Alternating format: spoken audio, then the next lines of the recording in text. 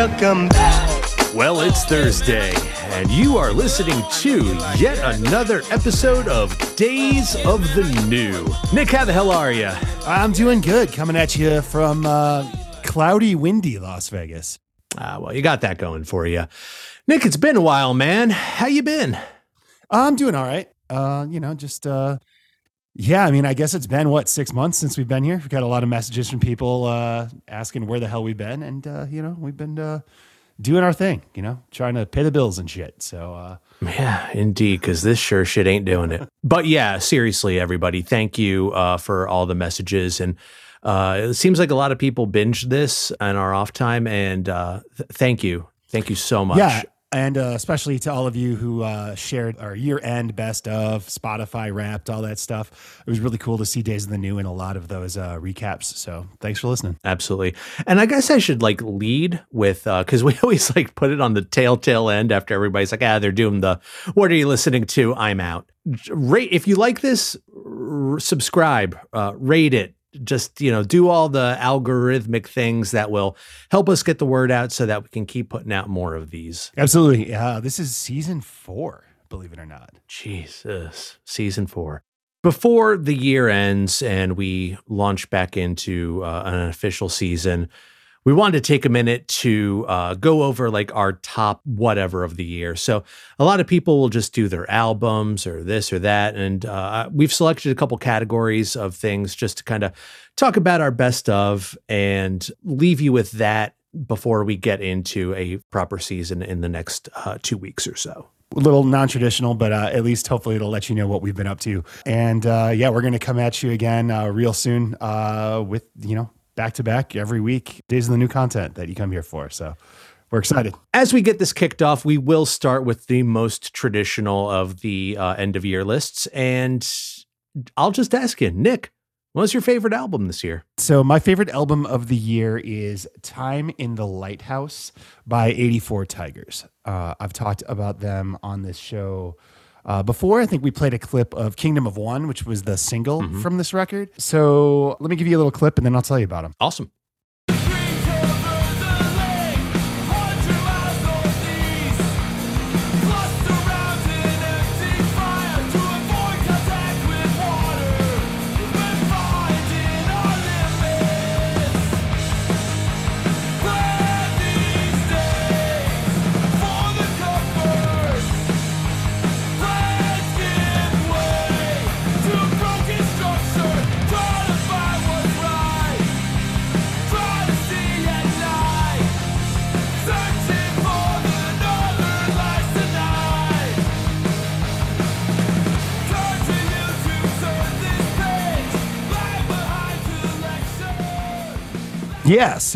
So that's 84 Tigers. So it's made up of the two brothers from Small Brown Bike and then the drummer from the Swellers. The album just kind of sort of picks up right where Small Brown Bike left off. It was written during the heyday of the pandemic, and song ideas were swapped back and forth over the internet. So I've seen Small Brown Bike so many times, and they were pretty crucial to me finding music that I really enjoyed outside of nu metal when I was really young. So I'm stoked that they have a project again. Unfortunately, they're old like us, so they pretty much only play shows in Michigan because they have jobs and shit, so they can't just tour in a van at 46 years old. Oh, that's the trade-off for living in Lansing. Yeah, and I mean, I'm never going to Michigan again. Sorry, Michigan, but so I don't know that I'll ever get to see these guys. I love that album as well. You turned me on to that while we were recording the last season, and I mean, it's a solid album. It is one of those things I would love to see live, but again, I never want to step foot in Michigan. Fuck that mitten. Oh man, there goes all 5 of our Michigan. Yeah, for real listeners. though. If you're from Michigan and you listen, give us a what's up, because every time we meet people from Michigan, they're just the worst. Actually, Lansing, I have a good track record with Lansing. It's mostly just fucking Detroit. Yeah, fuck Detroit. What about you, Kevin? So over on my end, my album of the year is Silverstein with Misery Made Me. I will be the first to admit that musically, I am a basic bitch. For me, it's verse, chorus, verse, sing, scream, two-step breakdown, and I am good. And like, you're going to be hard pressed to find a band who does that formula better and more consistently than Silverstein. I mean, we're talking like 22 years they've killed it, and this album is no exception. So I'm going to play you the track Slow Motion off of Misery Made Me. It's automatic, the cycle never sleeps, the sound of sirens stuck in my head screaming. It's like I'm paralyzed, I get buried in cement, silence setting in, so loud it's deafening. Close my eyes in the center of the storm again, silence setting in, and I let it kill me.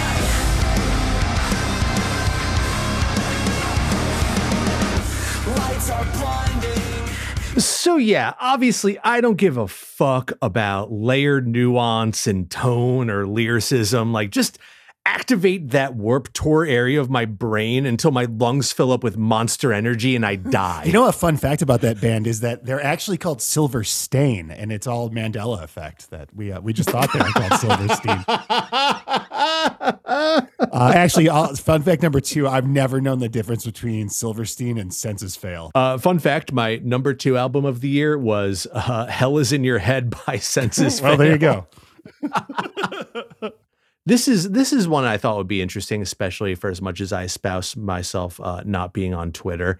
And holy hell, I mean, we could dedicate a whole episode to that fucking place Yeah, no now. shit. But I'm interested to know, Nick, what has been your favorite tweet of the year?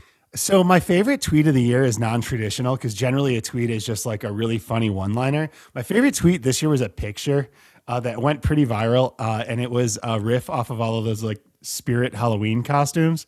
And it was conservative guy afraid of cities Spirit Halloween costume. And it was just like a picture of like a 30-ish-year-old white guy in a 9-line t-shirt. And it just says, saw that thing on the news. Too many of those people there. Can't park Ford Super Duty. Not scared, bro. And just, I love it so much because this is the first year of my life that like all these big bad alpha males are being like, I ain't going into those cities. Like they're fucking hellscapes. Thanks. Because Fox News has turned everybody's brain to Swiss cheese. Are you familiar with 9-line clothing, Kevin? No, I am not. It's the brand that makes like Second Amendment and like Benghazi shirts and all kinds of QAnon adjacent bullshit for people whose fashion inspiration is bumper stickers on a Dodge Ram in Prescott, Arizona. That is highly specific and very, very illustrative. Yes. Yeah. Their logo is like a helicopter because 9-line is like a military code for like soldier down or something. Oh, Christ. Yeah. Is it all this like suck a hero's dick the type grunt stuff? style, Black Rifle Coffee. But 9-line is also the brand where 2 ex-employees were involved in a murder-suicide. Like a 41-year-old male was dating a 28-year-old female that both worked there, and he murdered her and then murdered himself in the parking lot of 9-line. So a lot of good mental health things going on in that organization. The guy that lives across the street from me has a huge 9-line sticker on the back window of his car. And now I'm going to see them everywhere in my neighborhood. You will at the grocery store. I see. Oh yeah, 100%. The big one around here right now is "We the people are pissed off." Oh, I like that one. Yeah, That's like the lions, not sheep. And then they got like nailed in like a federal indictment last year for ripping all the Made in China tags off and putting Made in the USA tags on. Fucking classic, just grift city. If this is your first time listening to this podcast, like, and you're just like, oh, you can turn it off and just come back next week when we actually talk about new metal. in the meantime, here's my favorite tweet of the year. Nice 400-pound deadlift, bro. She let me hit because my meat big. That's from Radio Shack. Radio Shack. Yeah, apparently sold their Twitter account this year to a lunatic. let me tell you a little bit about what's been happening with Radio Shack.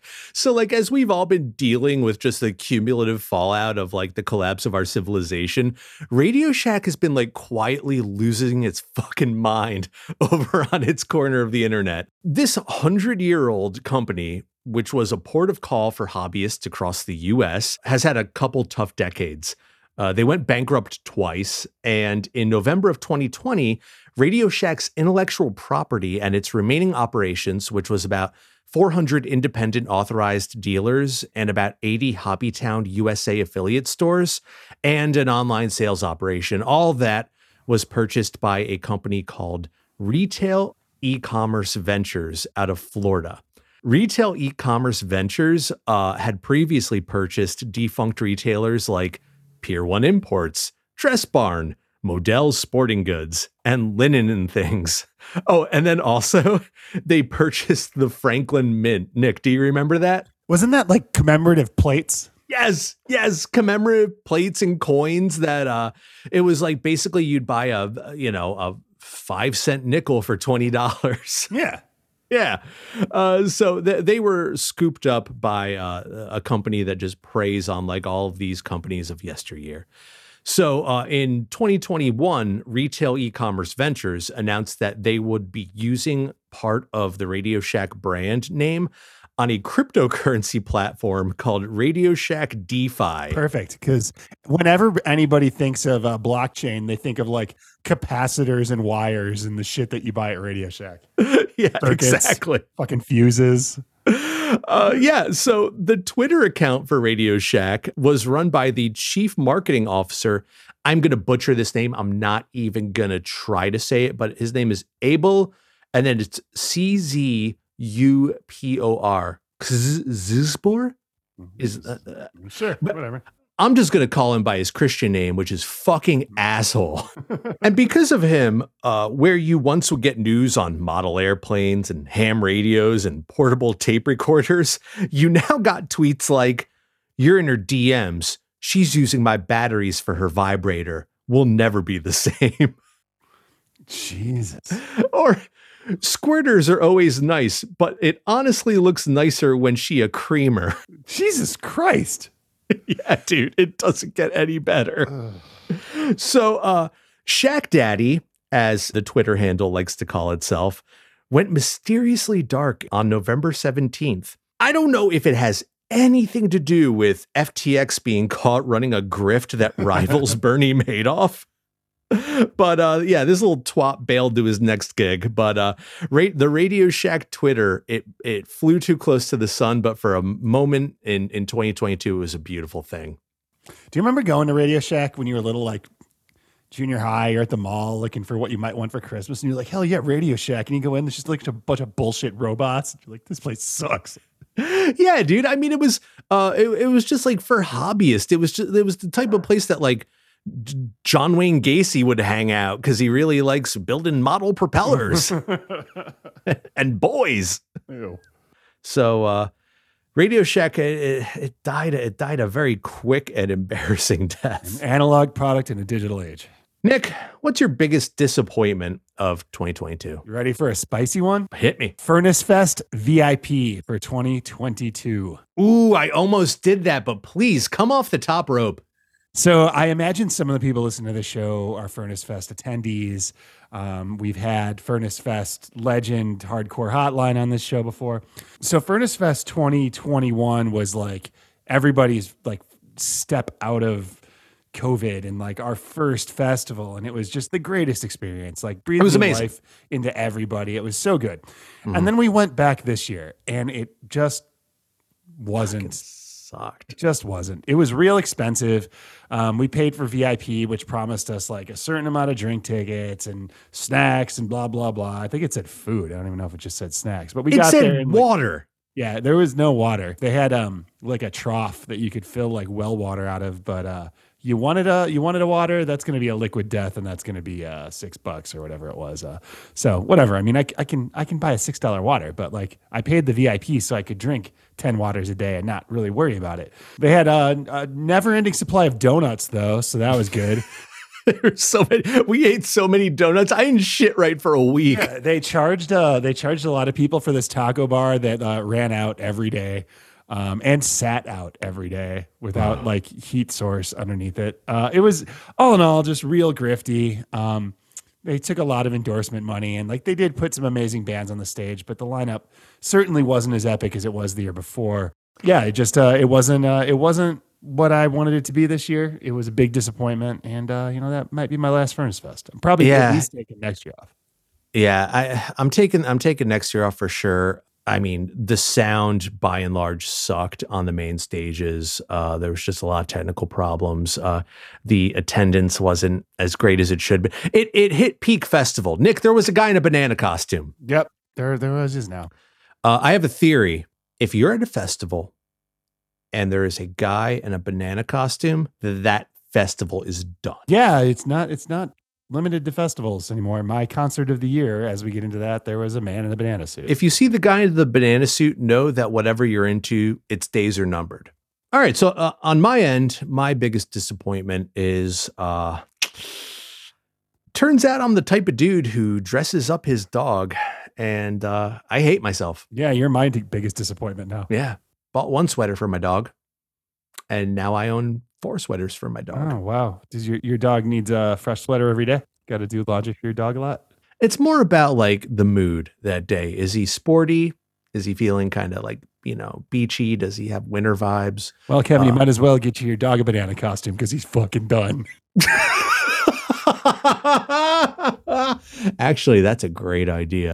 So we're having like hella coyote season in Las Vegas. It's called like displacement season, where like the pups like that are reaching maturity like leave and like go off into their own.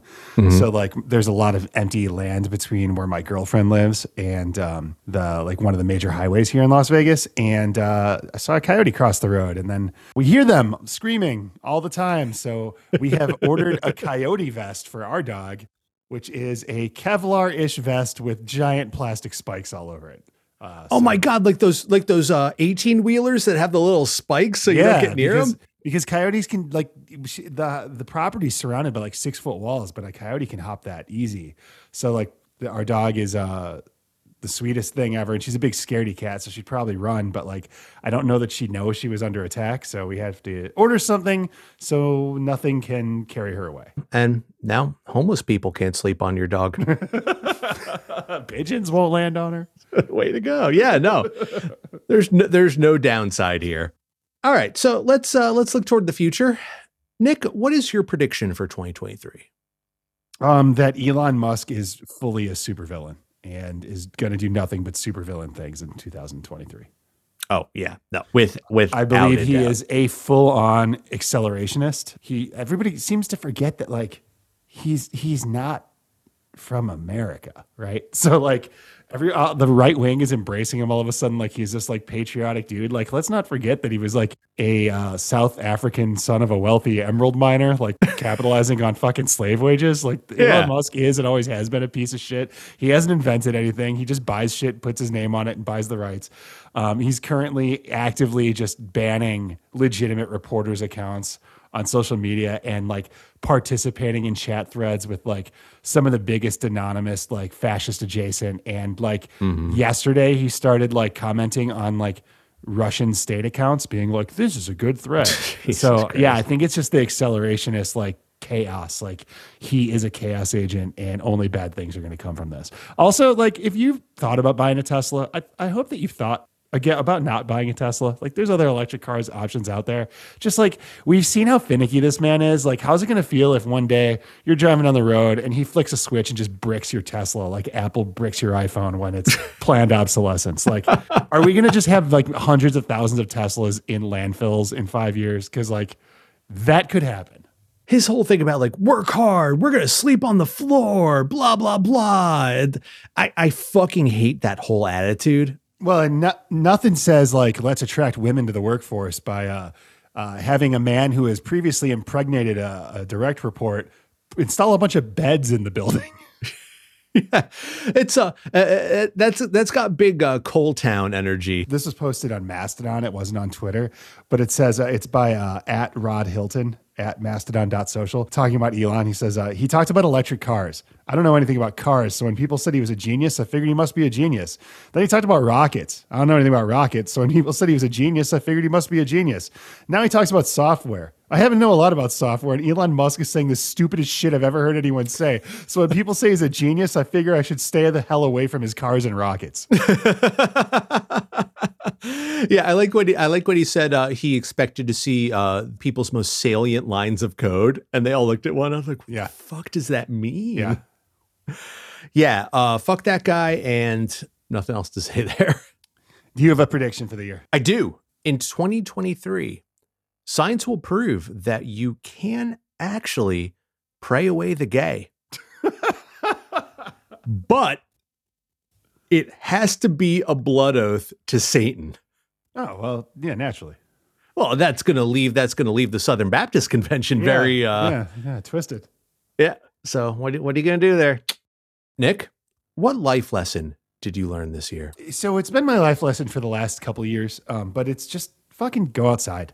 Like don't live your whole life inside staring at a computer, watching TV. Yeah, it's cool that like Game of Dragons or whatever is on, and like, you know, we all like to watch TV, but like go outside, go to a national park, go see something pretty, go stand on a mountain, because like your fucking knees aren't going to work forever, and fucking Netflix ain't going anywhere. Like go outside, drink some water, and go outside.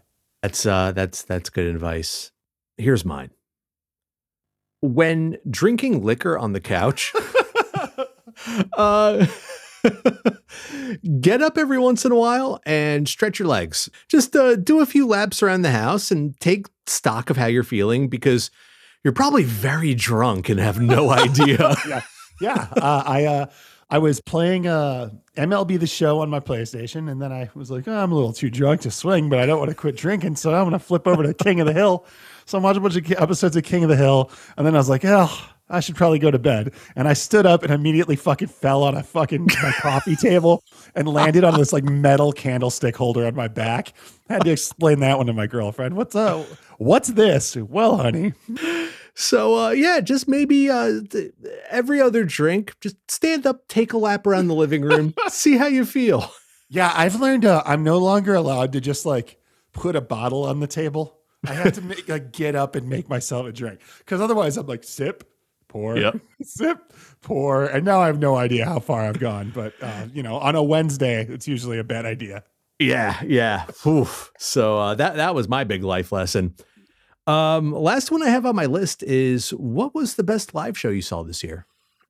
So I thought about this one a lot, and I have a couple of components. The best live show I saw this year, it's almost a meme at this point, but it was Turnstile at Brooklyn Bowl, Las Vegas. They're just, I think they have the current title of like best live band on the planet. Like they don't miss. They sound like the recording. Dude never hits a bad note. It was From When We Were Young. Somebody posted a video of Taking Back Sunday, and it was like, man, I wish I didn't wait this long to see Taking Back Sunday. And it's Adam Lazar just way the fuck out of key. And I wanted to be like, oh no, he was like that 20 years ago too. Like he just can't sing the shit that's on the record. But Turnstile, like dude hits every single note. They're all over the stage, tons of energy, like so fun, just the tightest band. And then they brought out Snail Mail and Spelling. That's spelling with 3 L's, which is kind of like a R&B witchy kind of thing. And then Snail Mail is like bedroom buzz pop female fronted. So it was like a really disjointed set. Like they brought out bands that weren't hardcore adjacent. So it was kind of cool. Their next tour is in an arena with Blink-182. So I think that's going to fail to capture the magic. So if you have the opportunity to see Turnstile in a smaller venue, it is quite an experience. I was one of the older people there, called in a favor, and was able to get like a elevated standing room, so I didn't have to be like in the middle of the floor, but like just to see every kid in the room knew all the words, and like to see a band like Turnstile that, they kind of just broke. Like they've been around for a while. People have known who they were, but with Glow On, like that's an album that the lyrics are all about like, well, this is my last shot at this. I mean, the lead singer at Turnstile is 35, so to see a bunch of like 17-year-olds going ape shit for it was pretty cool. Yeah, that's awesome. And am I to understand there was a kid in a banana suit there? There was a kid in a banana suit right up front. Yeah, go see Turnstile as soon as you can. Yeah. And then just so this is a new metal show, and we haven't talked about new metal yet. The best new metal band I saw live this year was definitely Wargasm. I saw them open up for Limp Bizkit with Dying Wish, who's also fun. It was awesome, tons of energy. just super fun. They don't take themselves too seriously. They know what they're doing is goofy and they fully embrace it, but they're also super talented. And they were great. Limp Bizkit was bad though. I've heard all these stories about you telling me like, oh no, we went to Bizkit and it was so fun. It was brutal. Their fans were so bad. It was like their Limp Bizkit crowd was like the kids that would call me an anti-gay slur for listening to Limp Bizkit in 1996. Like, Right. It was brutal, dude. It was just like big fat jocks. Ugh. Oh, We that's- left. We left after like 4 songs. My girlfriend was like, "Can we go?" And I was like, "Yeah, absolutely." The best live show that I saw, it came at a bit of a cost. So in North Carolina, there was a man named John Rivera, and I met John at one of the first punk shows I ever attended back in the 90s. And since then, John has been a staple of the North Carolina hardcore and punk scene. He was such a force for good. He's a very kind dude, but he was also a take no shit kind of guy. He was the guy who like would call out fucking predators in the scene and like would not back down. He was the type of person who walked the walk. Unfortunately, he was also had a lot of health problems. And this year he passed away. He left behind a wife and daughter. All that said, North Carolina showed up for this guy. So for those of you who may not know, the foundation of North Carolina hardcore was Prayer for Cleansing and Undying. Now, Prayer for Cleansing would go on after they broke up to become what is now Between the Buried and Me. But this was the original like genesis of that kind of sound. They were the first to kind of blend hardcore with like black metal vibes. It was incredible. And a lot of it was their singer was like super, super pro IRA, and like all of their of their songs are like about like killing the queen and like, you know, like, and to the point where like in the original CD booklet it said like the opinions expressed in these lyrics are those of Dave Anthem only, because he was like staunchly IRA. Undying, they were on Goodfellow Records, or I'm sorry, maybe Good Life Records. Their singer actually left because he had contracted throat cancer, which he eventually overcame. He came back for the first time in like 22 years. For the first time since 99, this lineup of Prayer for Cleansing was there. And then you had Code 7, incredible North Carolina band, had their original lineup playing in its entirety their hardcore album, Division of Labor. You had Azazel, who was a North Carolina metal band. Some of their members had moved to Germany, and they came back to play in this. Catharsis, a great anarchist punk band from Greensboro, they came, and it was this magical fucking moment where I just remember like looking at my friend Will and being like, only John could have pulled off a show like this. And I just wish he would have been there to see it, because one of the best shows I've ever been to in my life. Rest in power, buddy. That's amazing. That's amazing. Yeah. All right. So as you can probably tell, we are shaking off the cobwebs. We will be back very shortly with our first proper episode of the season. Should we tell them what we're covering? Yeah, let's do it. All right. We are going to be kicking off season 4 with one of the shining stars of new metal. You mean the shining stars of new metal's brother? Yes, I do. Edema. We're going to be doing Edema by Edema. So please show up for that. We're back, bitches. We're back.